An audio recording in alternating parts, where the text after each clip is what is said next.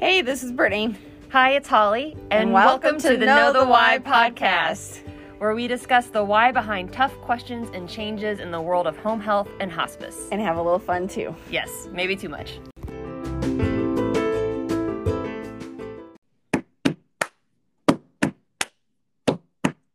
No mask on your face, you big disgrace, spreading your germs all over the place. Please, sir, wear a mask. Hey guys, welcome back to Know the Why. Brittany, and a special guest today, Donna Stout. Yeah, we're going to start off with a topic that's not actually COVID first. Exciting stuff. Hello. Thanks for joining us, Donna. Yes. Thanks. So I'm excited. Thanks for having me. The reason we have invited Donna is because there's something coming. I think some of you have heard little bits and pieces of it from maybe your supervisor or in your huddles, but there is a new focused quality audit process that puts the patient outcomes more in the hands of the clinicians. They've always been in the hands of the clinicians, but this is related to OASIS items and SHIP alerts. And so we are asking team members to start their day addressing their SHIP alerts, and it'll reduce the amount of corrections that you get back and forth. So I think it's going to be a time saver. But Donna, can you kind of discuss more of the why behind this change from the QA department? Absolutely. So why are we changing? So really the reason we're changing is because we, quality and statewide team, we have been listening to what team members say they value, and what they say they value most is delivering great patient care, and then also obtaining adequate reimbursement to provide those needed resources to their patients. And then they also value being connected to the goals.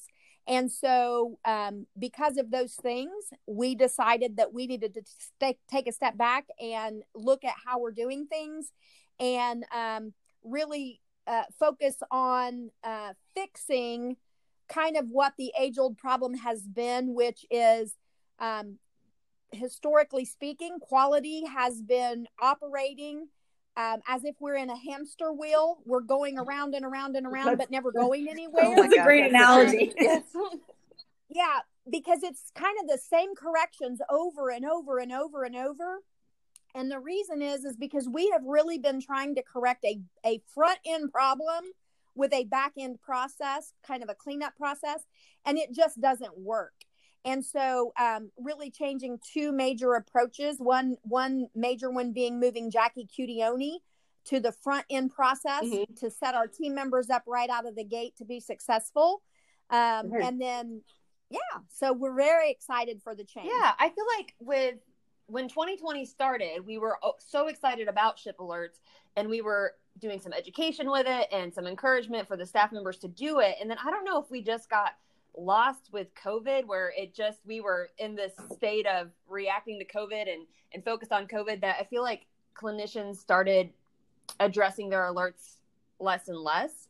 And I know that SHIP is amazing, and the evidence shows, even for our agency, but also nationwide, that if clinicians are addressing and resolving their SHIP alerts, patient outcomes improve. And that's basically what it's all about. We want our patients to improve, and we also want to show that in our documentation. Yeah, right. We want to, get credit for the hard work, that great care that's being delivered. Get credit for that great care. Yes, and you're absolutely right. Yep. And so I think it's a different habit. I think it's solidifying good habits. Start your morning, check your SHIP alerts if you're an OASIS clinician from the day before. So you start your morning, the SHIP alert will come to you, and it's addressing an OASIS you did the day before. And if you take a few moments, 30 minutes, 15 minutes, it might depend on how many alerts you have, but just take that time to address it, and it will save you time from the back and forth of getting multiple corrections that I know wear team members down. So I think this is a really great new system and process, and I'm excited to see its impact.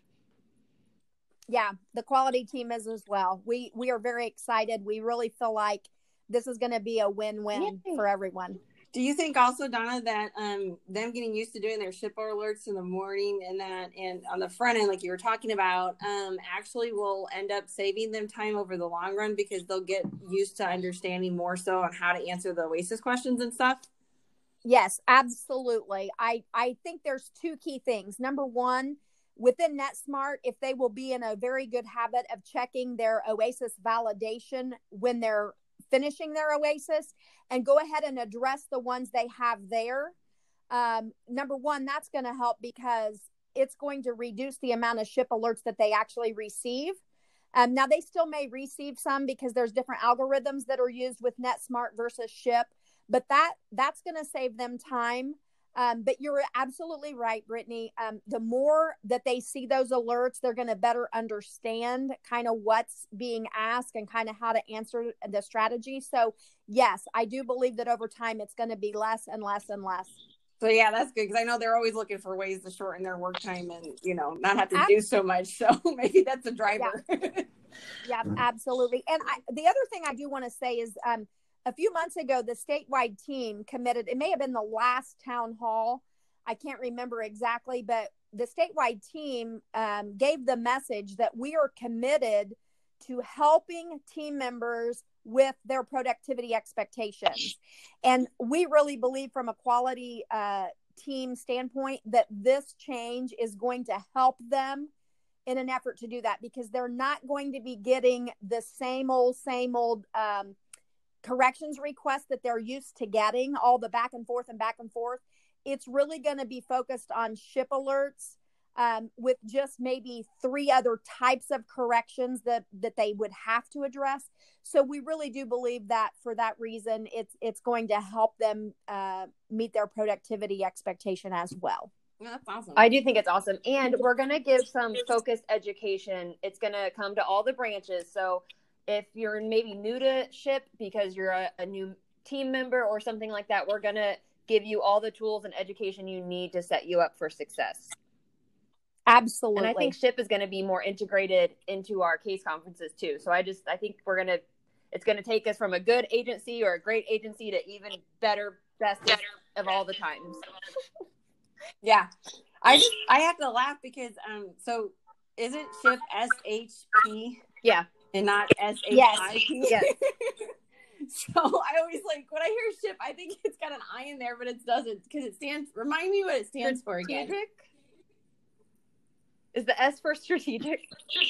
Yes, strategic healthcare programs. There we go. Okay, there you go. That's a good reminder. So it's funny because Donna's joined us for the first time, and she went to somewhere else that was quieter, but we're hearing her cuckoo clock in the back, or her grandfather clock.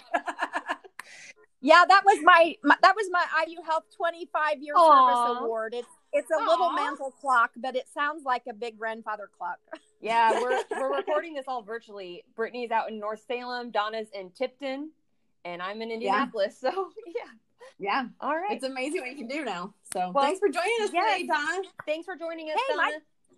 Yes, my pleasure. Everyone have a great day. Yes. Yeah. And if you have questions specifically about topics. this, send it to HCIP or your supervisor, and we'll make sure we get it answered. So. Yep. Absolutely. So, all right, Holly, what else do we got today? All right. Let's see. With the screening process for COVID, everyone knows to ask the screening questions before every single visit and to update the basic tab. But then we kind of realized, oh, wait a second, maybe the first person in the home that day is a home health aide. And since they use Mobile Light, they can't update the basic tab. No. So we have a solution. Do you want to discuss it, Brittany? Well, so there has been will be an add to the care plan for the home health aides that will need to be initiated by the case manager, whether that be therapy or nursing, or depending on who puts the home health aide in there, they've got to initiate that home health aide care plan. So this will end up being in there, and the care plan will say screen patient for COVID prior to visit. Notify CM or supervisor of positive result, document positive screen and clinical notes, including name of person notified. So the symptoms of the question are in the COVID manual that everybody has access to, and it's now on Teams. Should be a lot easier to access. To remind yourself of what those symptoms are. So you use that question each day that you ask before you go to see that patient. And then if you get a yes, you would hold on that visit while you talk to your CM and your supervisor to say, hey, I've got somebody that has screened positive. And do we want to go ahead with this visit? Do we want to hold? Do we need to get testing? Those kind of things need to kind of have that conversation of where this patient stands. And is it really actually COVID, or is it disease related? Because, we've had asthma exacerbations and that too. So that's what that whole conversation should be about. And then for confirmed and suspected patients, so like you talk to the CM and said it's screened and that kind of stuff, and they decided that, we still need to do this visit today. They can't really hold off. You wear your gown, gloves, eye protection, and mask to go see that patient to keep providing good care while we continue to troubleshoot that screening positive. And the clinical note is a way that we know how home health aides can actually chart, since they can't chart against that basic information. Mm-hmm.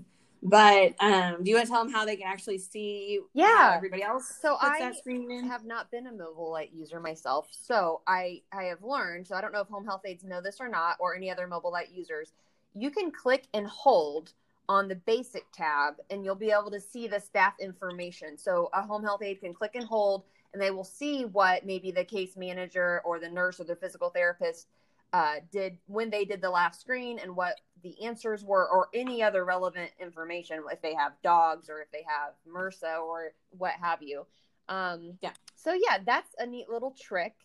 And so if I understand right, so the case manager or therapist or nurse would be adding a care plan item in the home health aide care plan for the home health aide to screen, so the home health aide can chart on that care plan, and then they update a clinical note with the screening questions, because they can't if it's positive. So if it's a negative screen, if it's negative, they just do the care plan charting. Okay. Well, I think that's simple enough.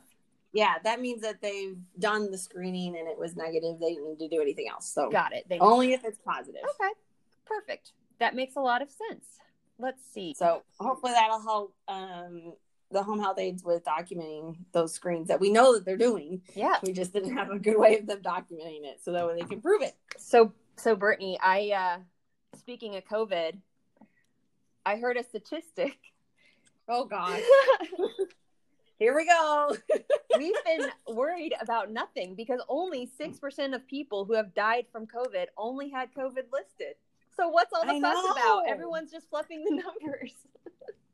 So my job can go back to being a lot less work. That'd be awesome. I know. I'm sure. I'm kind of talking about a news article that came out. I know, like WTHR posted it, but it's all over social media as well. And it's based off of the CDC information. Mm-hmm.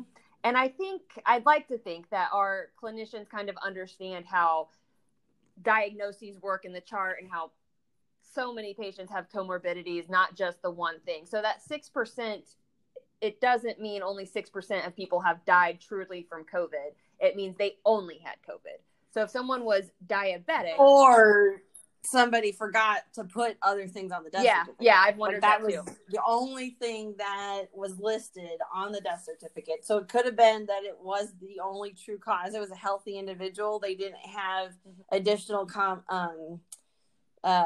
complications related to the COVID, and they ended up passing away just from that. So one of or somebody forgot. An IU Health pulmonary intensive care doctor kind of explained it, that if it's a 90-year-old with advanced cancer and she's admitted for COVID pneumonia, so the reason she's in the hospital is because of COVID, not because of cancer, and she develops renal failure as a result and dies, her death certificate would say, number 1, COVID-19 pneumonia, number 2, acute renal failure, and number 3, metastatic lung cancer. So though she had advanced cancer, if she hadn't contracted COVID, she could have kept living and fighting the cancer battle. Yeah. So she would have probably continued to live on. Yep. So a diabetic could get COVID that lands them in the hospital and they pass away. It's not, they didn't die from diabetes. They died from COVID. So COVID. Right. Yes. Yeah. Well, or then also, I mean, like you'll see it'll say adult respiratory, what is that, chronic respiratory failure or something like that. I can't remember. My brain is spacing out. It's Friday. I know. But you'll see acute respiratory distress syndrome type of thing on there, and those kind of things. And those are complications of the virus. So they had those things and they were on a ventilator and all that kind of stuff because they got the virus.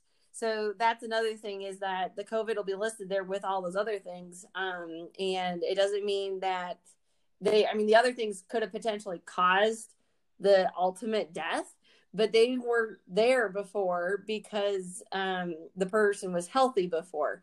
And then getting the virus is what caused those things to happen. So ultimately the primary cause is COVID. Sorry. You're fine. Space. My words, my golly. So yeah, it's just those contributing factors, and that's still the 160,000 or more. Actually, these were only 160,000 death certificates that they had, but I think our number is actually higher. I think we're at 180. Yeah, we're closer to 200. Deaths. I know. Yeah, but the CDC only looked at so many of the death certificates, or they are still waiting to see the other ones, so it's only based on those numbers. Yes. But I don't think that our numbers are inflated by any means. COVID is very real. It is not a hoax. It's not a political agenda. It's a pandemic, the old-fashioned kind of pandemic.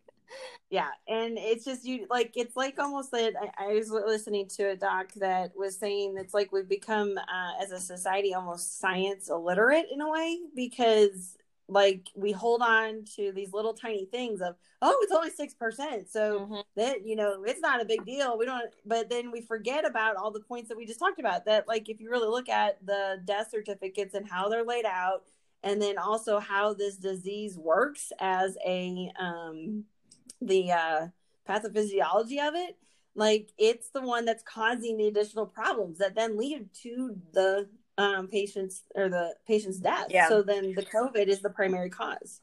This is some Cy Wakeman philosophy. She has a podcast called No Ego that I love, but she explains that the human condition, we often, and it's just, everyone does it. I do it. Brittany does it. Everyone does it. Yep. You'll have a thought, and a lot of times we think our thoughts are facts, and that's not always the case. So if you think COVID's a hoax, that doesn't mean that's true. So, so I think, and I know I get asked all the time from family members and friends about COVID questions.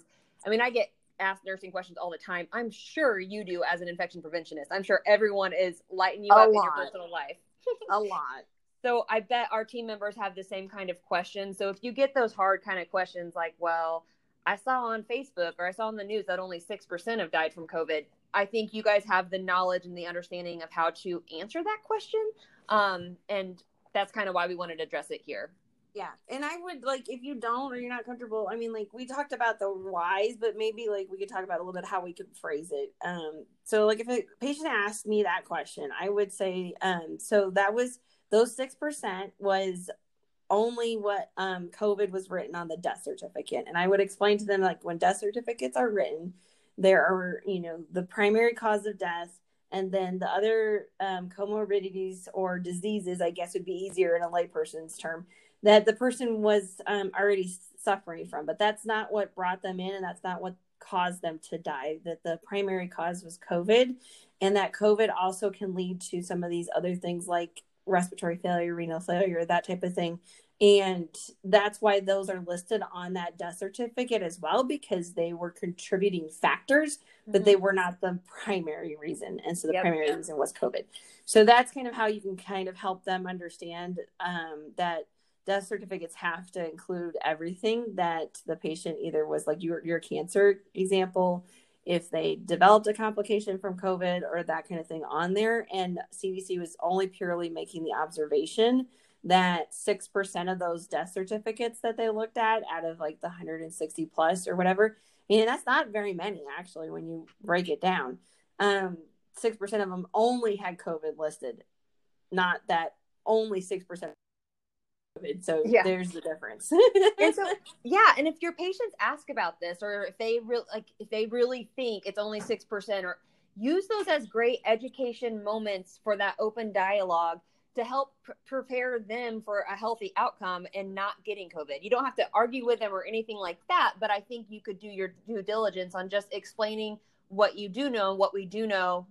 I just repeated myself. What we know, and have that conversation with patients.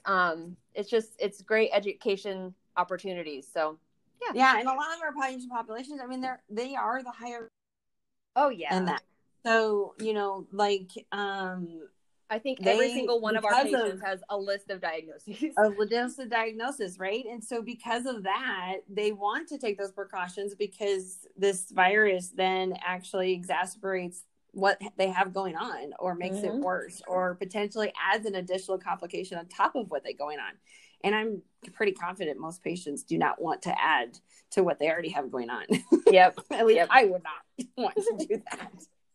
I always say, like, we don't need to make it, we don't need to complicate it or bring on a complication that wasn't there before. So that's a good point to be, educating them and helping them to understand that. And I don't think a lot of people do. Yeah, exactly. Not everyone is in the healthcare world like us. So, no, but even healthcare providers struggle with it too. That is true. But most of us do understand it. But at the same time, it's just a lot. It's hard. It's hard. So with COVID and PPE and all of that, any updates regarding like the wipes and the sprays? Because I know a couple episodes ago you were working on a new solution to the Sani wipes. Yes, and it hasn't gone away. It's still been my main priority. I will say that. We unfortunately had a delay. That's why I had not told you specifically what it was going to be because, as luck has it in this day and age with the manufacturer issues and processing and what we can get our hands on and that, it is proving to be very, very, we're pushing our outside of the box thinking that's for sure. Yeah.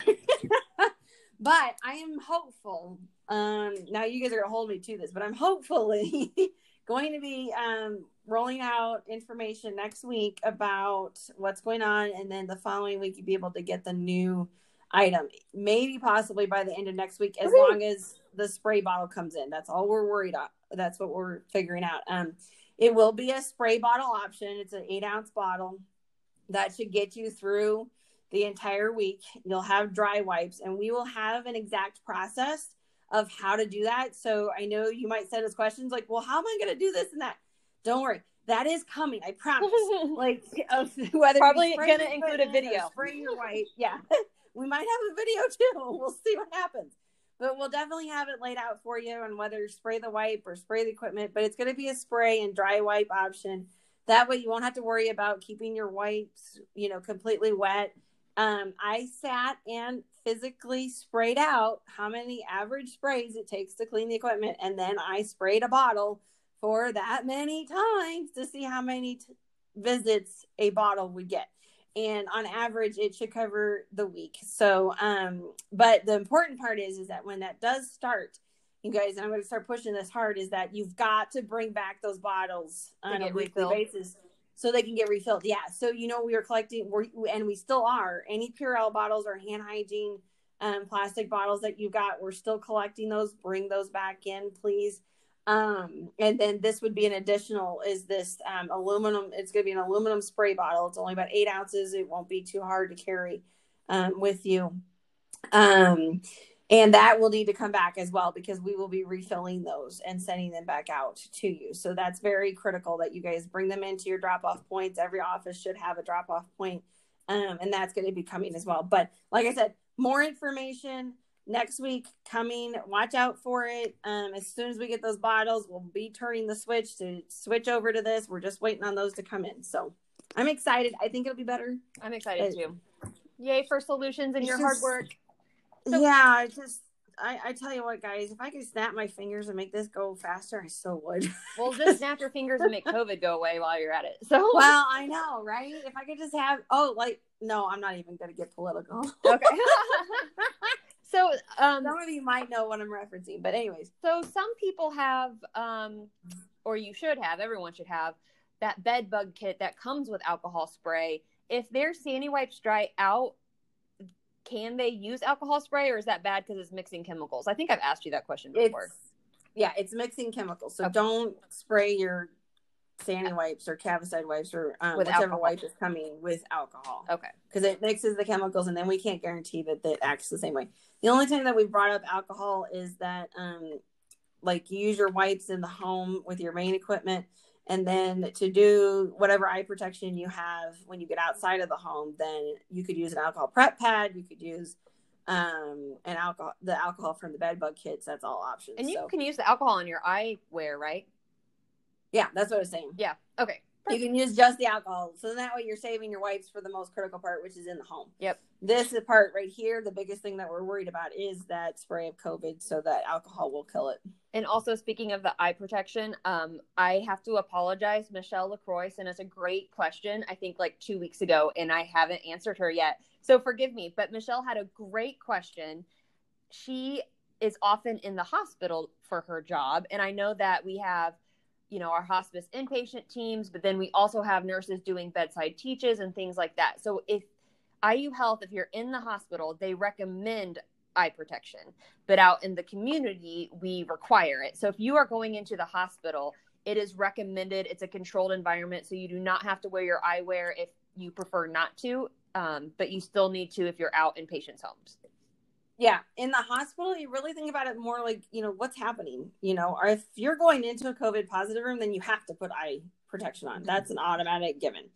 But if not, and you're just in the hospital, then evaluate what you're doing with that patient. And, you know, can I stay 6 feet away from them while I'm in the room in that? Or is the time that I have to get up next to them less than 15 minutes? You know, all of those factors that we need to evaluate to see, do I need to put eye protection on or not? That's kind of why it's recommended, because there's all different situations that happen. And everyone and their brother is wearing a mask in the hospital, and it's much more controlled there.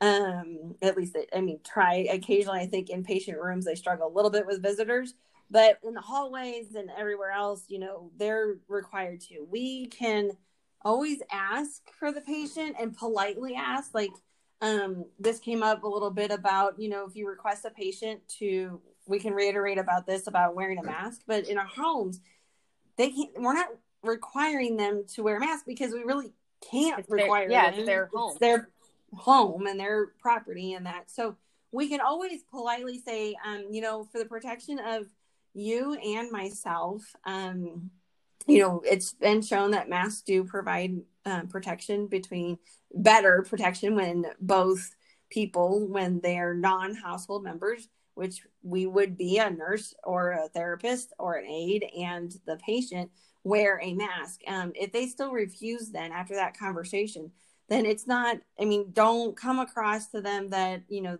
it's the worst thing in the world that they're not doing it, or you're irritated because they won't do it. I mean, that's why we're doing protection with a mask and eyewear. Mm-hmm. So then that way, that's kind of like the ultimate, like pie in the sky would be that everyone in the house, including the patient and household members, all wore masks while we were there, right? Yep. That's like the pie in the sky. So we shoot for that, but we also then put into place the eye protection and the mask. So then that way, if we can't get that to happen, we are still protected and we are still trying to account for that risk. And the pie in the sky would also be that they disinfect every single surface before you come, but we know that's not true either. So right. some people do. Some people do. Some do. I've been very impressed, and went on that one visit a while back, and she had it all clean and everything, and disinfected it for us, which is great. So, but they're also running into issues of trying to find stuff too. I know my cousin actually got COVID down in Florida, and we think it came from the dentist. She didn't really leave her home. She has a 6-month-old now, I think, something like that. But she was trying to find the disinfectant spray, like the aerosolized spray, and was having a really hard time finding that. And so it's happening everywhere. Yeah. It's not just in healthcare. I mean, unfortunately, Dwayne "The Rock" Johnson has COVID, and his whole family does, and he is very wealthy and very healthy. So it really does. It can surprise you how COVID can get around. So yeah, I would just recommend telling your patients, hey, evidence suggests that you would be most protected if you wear a mask during the visit. I'm going to wear a mask too. Would you be comfortable wearing a mask? And if they said no, you can just be like, I respect that. That's your home. I just wanted to do my part and request and just kind of offer that education, but no problem. Yeah. Because I mean, that way we're being good stewards in providing that education and pushing that message out of how important masks are. Because honestly, like if we were doing a lot of these practices from the get-go and everyone across the board, we probably wouldn't be in the state that we're in right now. And that's the biggest struggle, is trying to get everybody to do it and to understand why the United States is still struggling with this compared to other countries. So, Brittany, my connection cut out, but I won't make you repeat yourself. I couldn't hear the end of it, but I think it still recorded what you were saying. It was probably a connection. It did. I was talking about just other countries and how the United States, we, still have such a huge number of cases and deaths and that, and other countries are not where we are. Yeah. And the big difference is the response, unfortunately. Yeah. So it seems like the states that initiated a mask mandate sooner rather than later, and same with those countries, have had better outcomes. Yeah. All right. So it's interesting, but with any virus, I mean, like whether it's this one or it's respiratory viruses, I mean, like it comes down to, again, that you do these practices to your best of ability to help prevent the spread and that, but they still, they can spread. So that's why it's important on watching your interactions when you're outside of work, when you go to the store and like everything. Like Lady Gaga said, I don't know why I'm referencing all the celebrities. Started with Freddie Mercury, awesome. Then we went to Dwayne The Rock Johnson, and Lady Gaga said, wear a mask. It's a sign of respect. So that's how I think too. But again, that's I love it. That's awesome. Yes, but your patients, it is their right to decline wearing a mask when you're in their home. So, oh well. Yeah. I think that's everything, Brittany. I think so too. Okay. We need some more questions or any other guests to come. I know. That was fun with having Donna. I did like having Donna. This isn't really an update, but just something to come is Brittany is also working hard on improving the resupply form on the warehouse. It'll become easier to order your supplies. Yes, I'm very excited about that. That's coming out in the next week or two also, and an easier way to do it on your phone instead of your computer. Yes. I know so many people have issues on your computer trying to do that. So we've actually figured out how to do it on the phone. I'm doing a video on how to do it on your phone along with written instructions and that. So that's going to be better. Yay. We've added things in like the paper bags and that in there. And we are making some adjustments, I will tell you, on the timing of when orders are due. And that will be coming as well. And that's just to help to continue to support the warehouse to get us what we need the next day. Yeah. It's more just having a more formalized systematic process. Yes, more streamlined versus kind of everywhere, or people do whenever they want to kind of thing. Yeah. And I mean, like we've said, we're all in this together. So when we start doing all of our part 100% of the time, makes it a lot easier for them to do their part 100% of the time as well, and vice versa. They're trying to too, and we're all human. I know that people have, not gotten things in their orders or something like that. Just shoot an email back and say, hey, this didn't come in my order, or hey, the hand sanitizer wasn't tight enough when it was in the order and that, and we'll try to rectify it, because they don't know what they don't know, and they don't intentionally try to leave something out either. They are wanting everybody who's here to support you are trying to set you up for success and give you everything you guys need. But if there's a problem in the process, just speak up, and we're in it together, like Brittany said, and we're a team. So yep. Let us know. I'm not going to promise it's going to fix it overnight, but it's definitely we need that feedback to be able to fix it. And I know it's been a bumpy road, but I have been so impressed with you, Stacia, and the warehouse getting our staff protected during this pandemic, because it was scary at one point. And now we're rocking and rolling, and you guys. Well, I appreciate that, because it still feels a little scary on our end. Yeah. Because we look at these numbers, we see what's coming up. That's why those trunk numbers are important. That's why the warehouse numbers are important, because, the minute that we start seeing, okay, oh my gosh, we only have X amount of time left, we're already troubleshooting and trying to figure out but we haven't had to stop seeing our patients. So. We've been protected from the get-go because of your guys' hard work. So thank you. I wish you guys could see my day. It's really crazy. Just saying. Not that your days aren't either. I mean, totally are. Just different kind of crazy. Just different crazy. But anyways, I hope you guys enjoyed today and got some things out of it. If you guys have questions, please send them back. If anybody, even the clinicians, if you want to join us, we'll work around your time frame. If you want to come on and have a conversation with us, we do that. We'd have fun with it. So